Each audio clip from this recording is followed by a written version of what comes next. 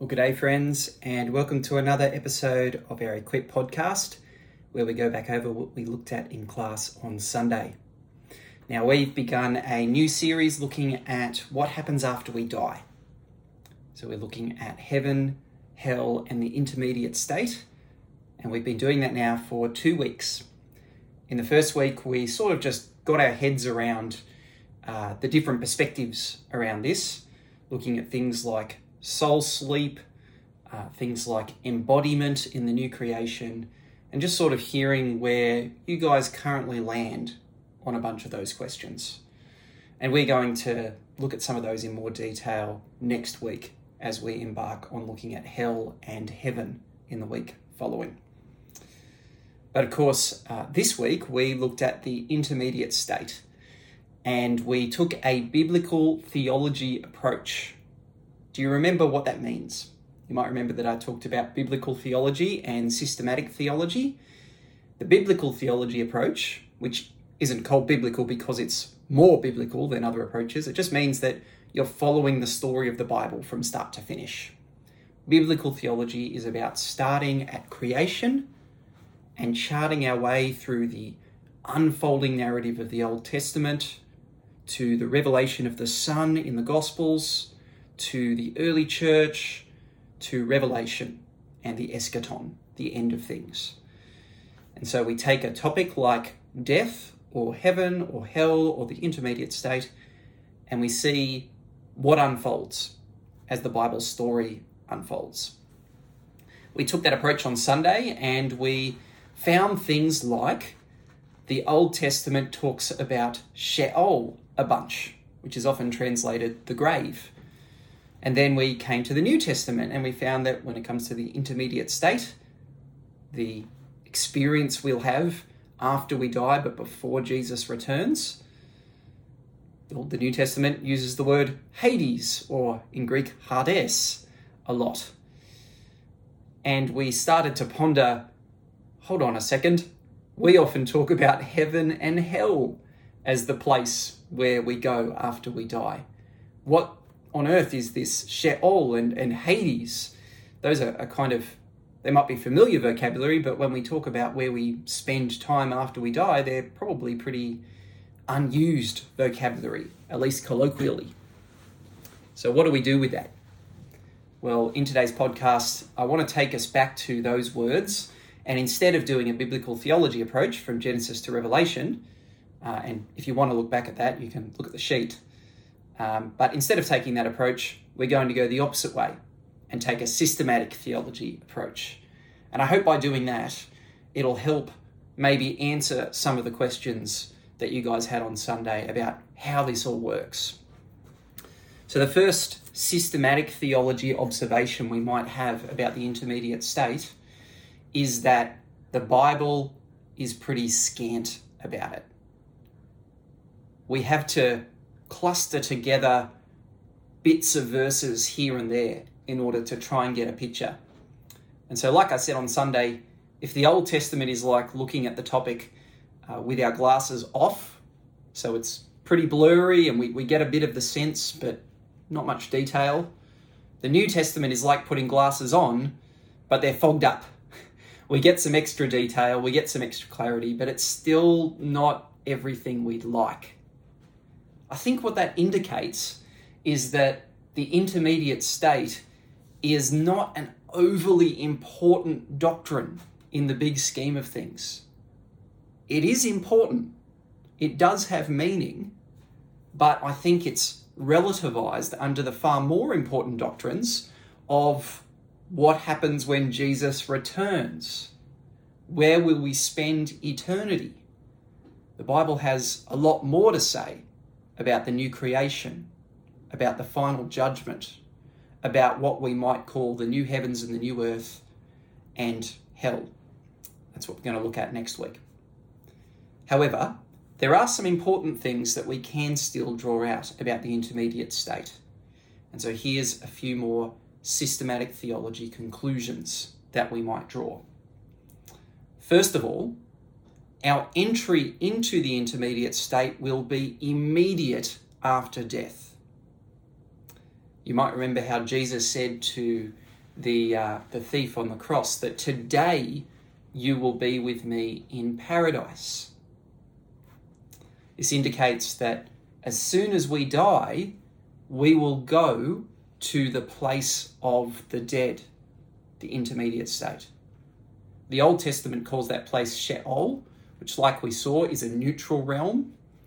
And the New Testament calls that place Hades, again, somewhat of a neutral realm.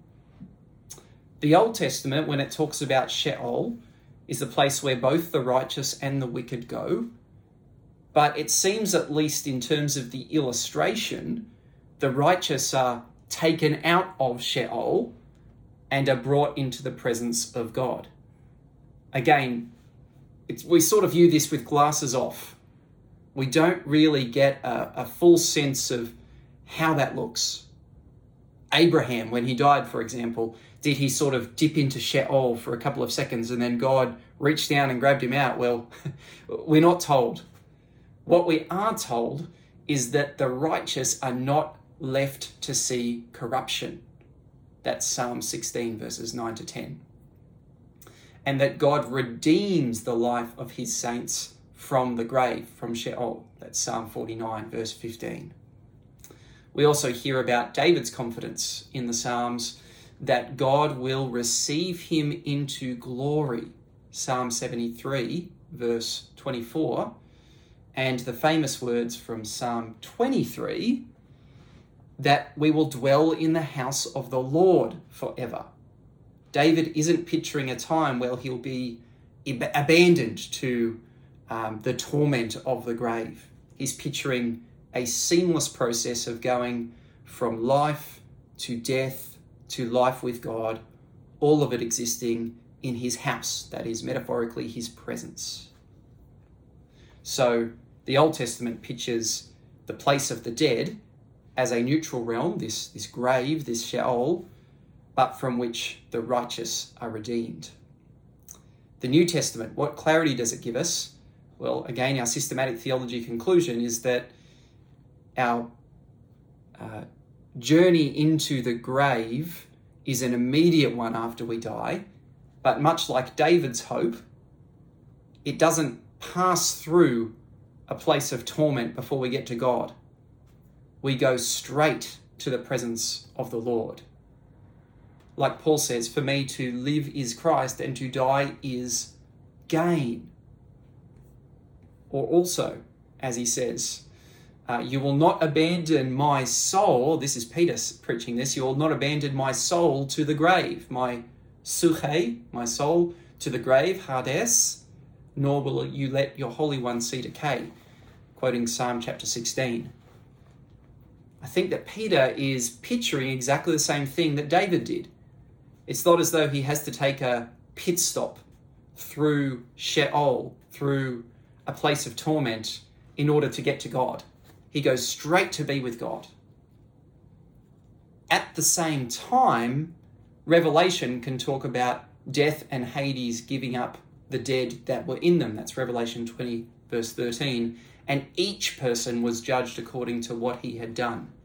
So there is a way still of talking about the dead as in Hades, both the righteous and the wicked.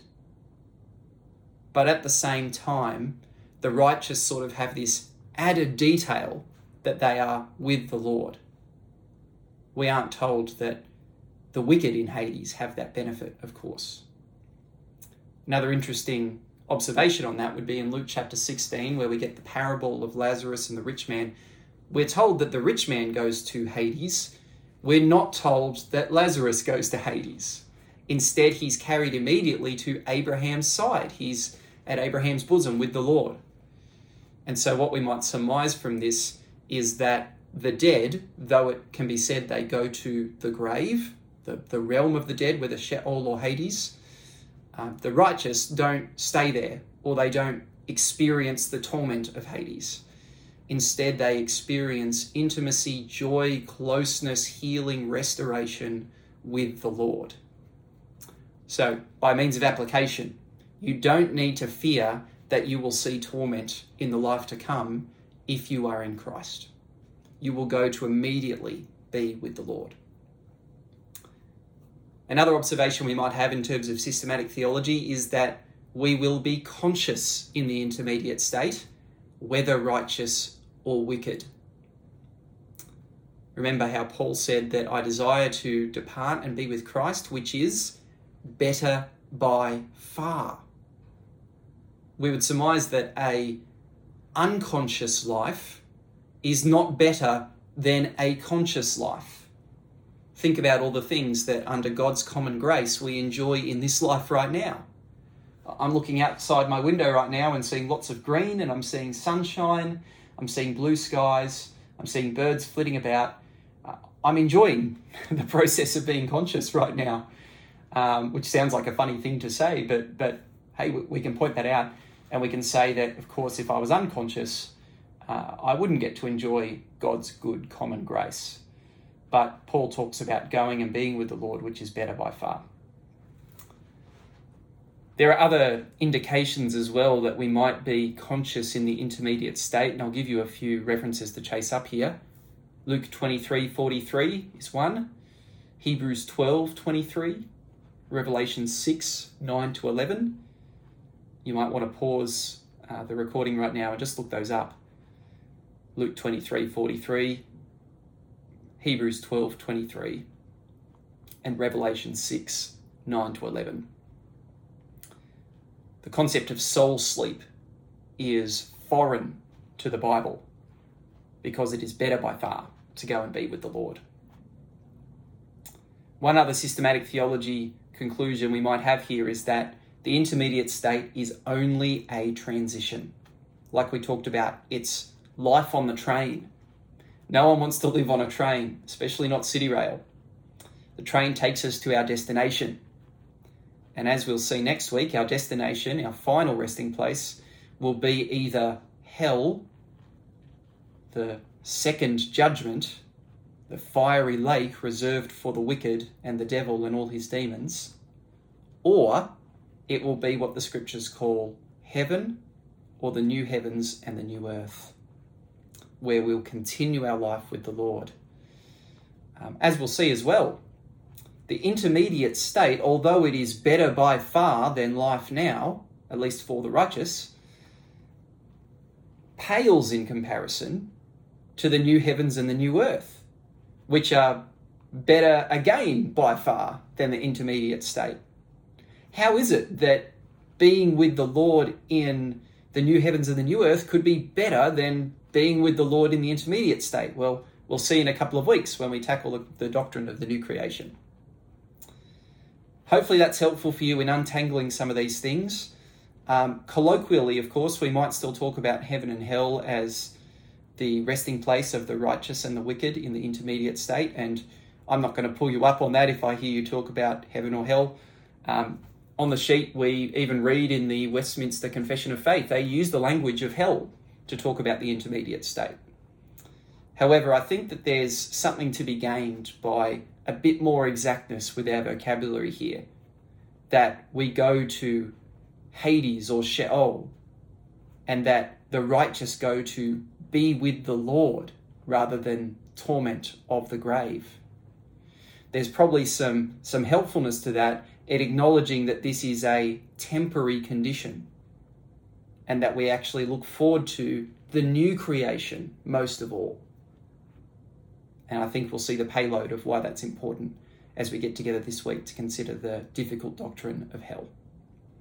Hopefully see you there. And if you've got any questions about what we covered this week, please send me an email or give me a call. Love to chat. And at the start of next week, we're going to briefly consider the Catholic doctrine, the Roman Catholic doctrine of purgatory, and why that's very foreign to the Bible.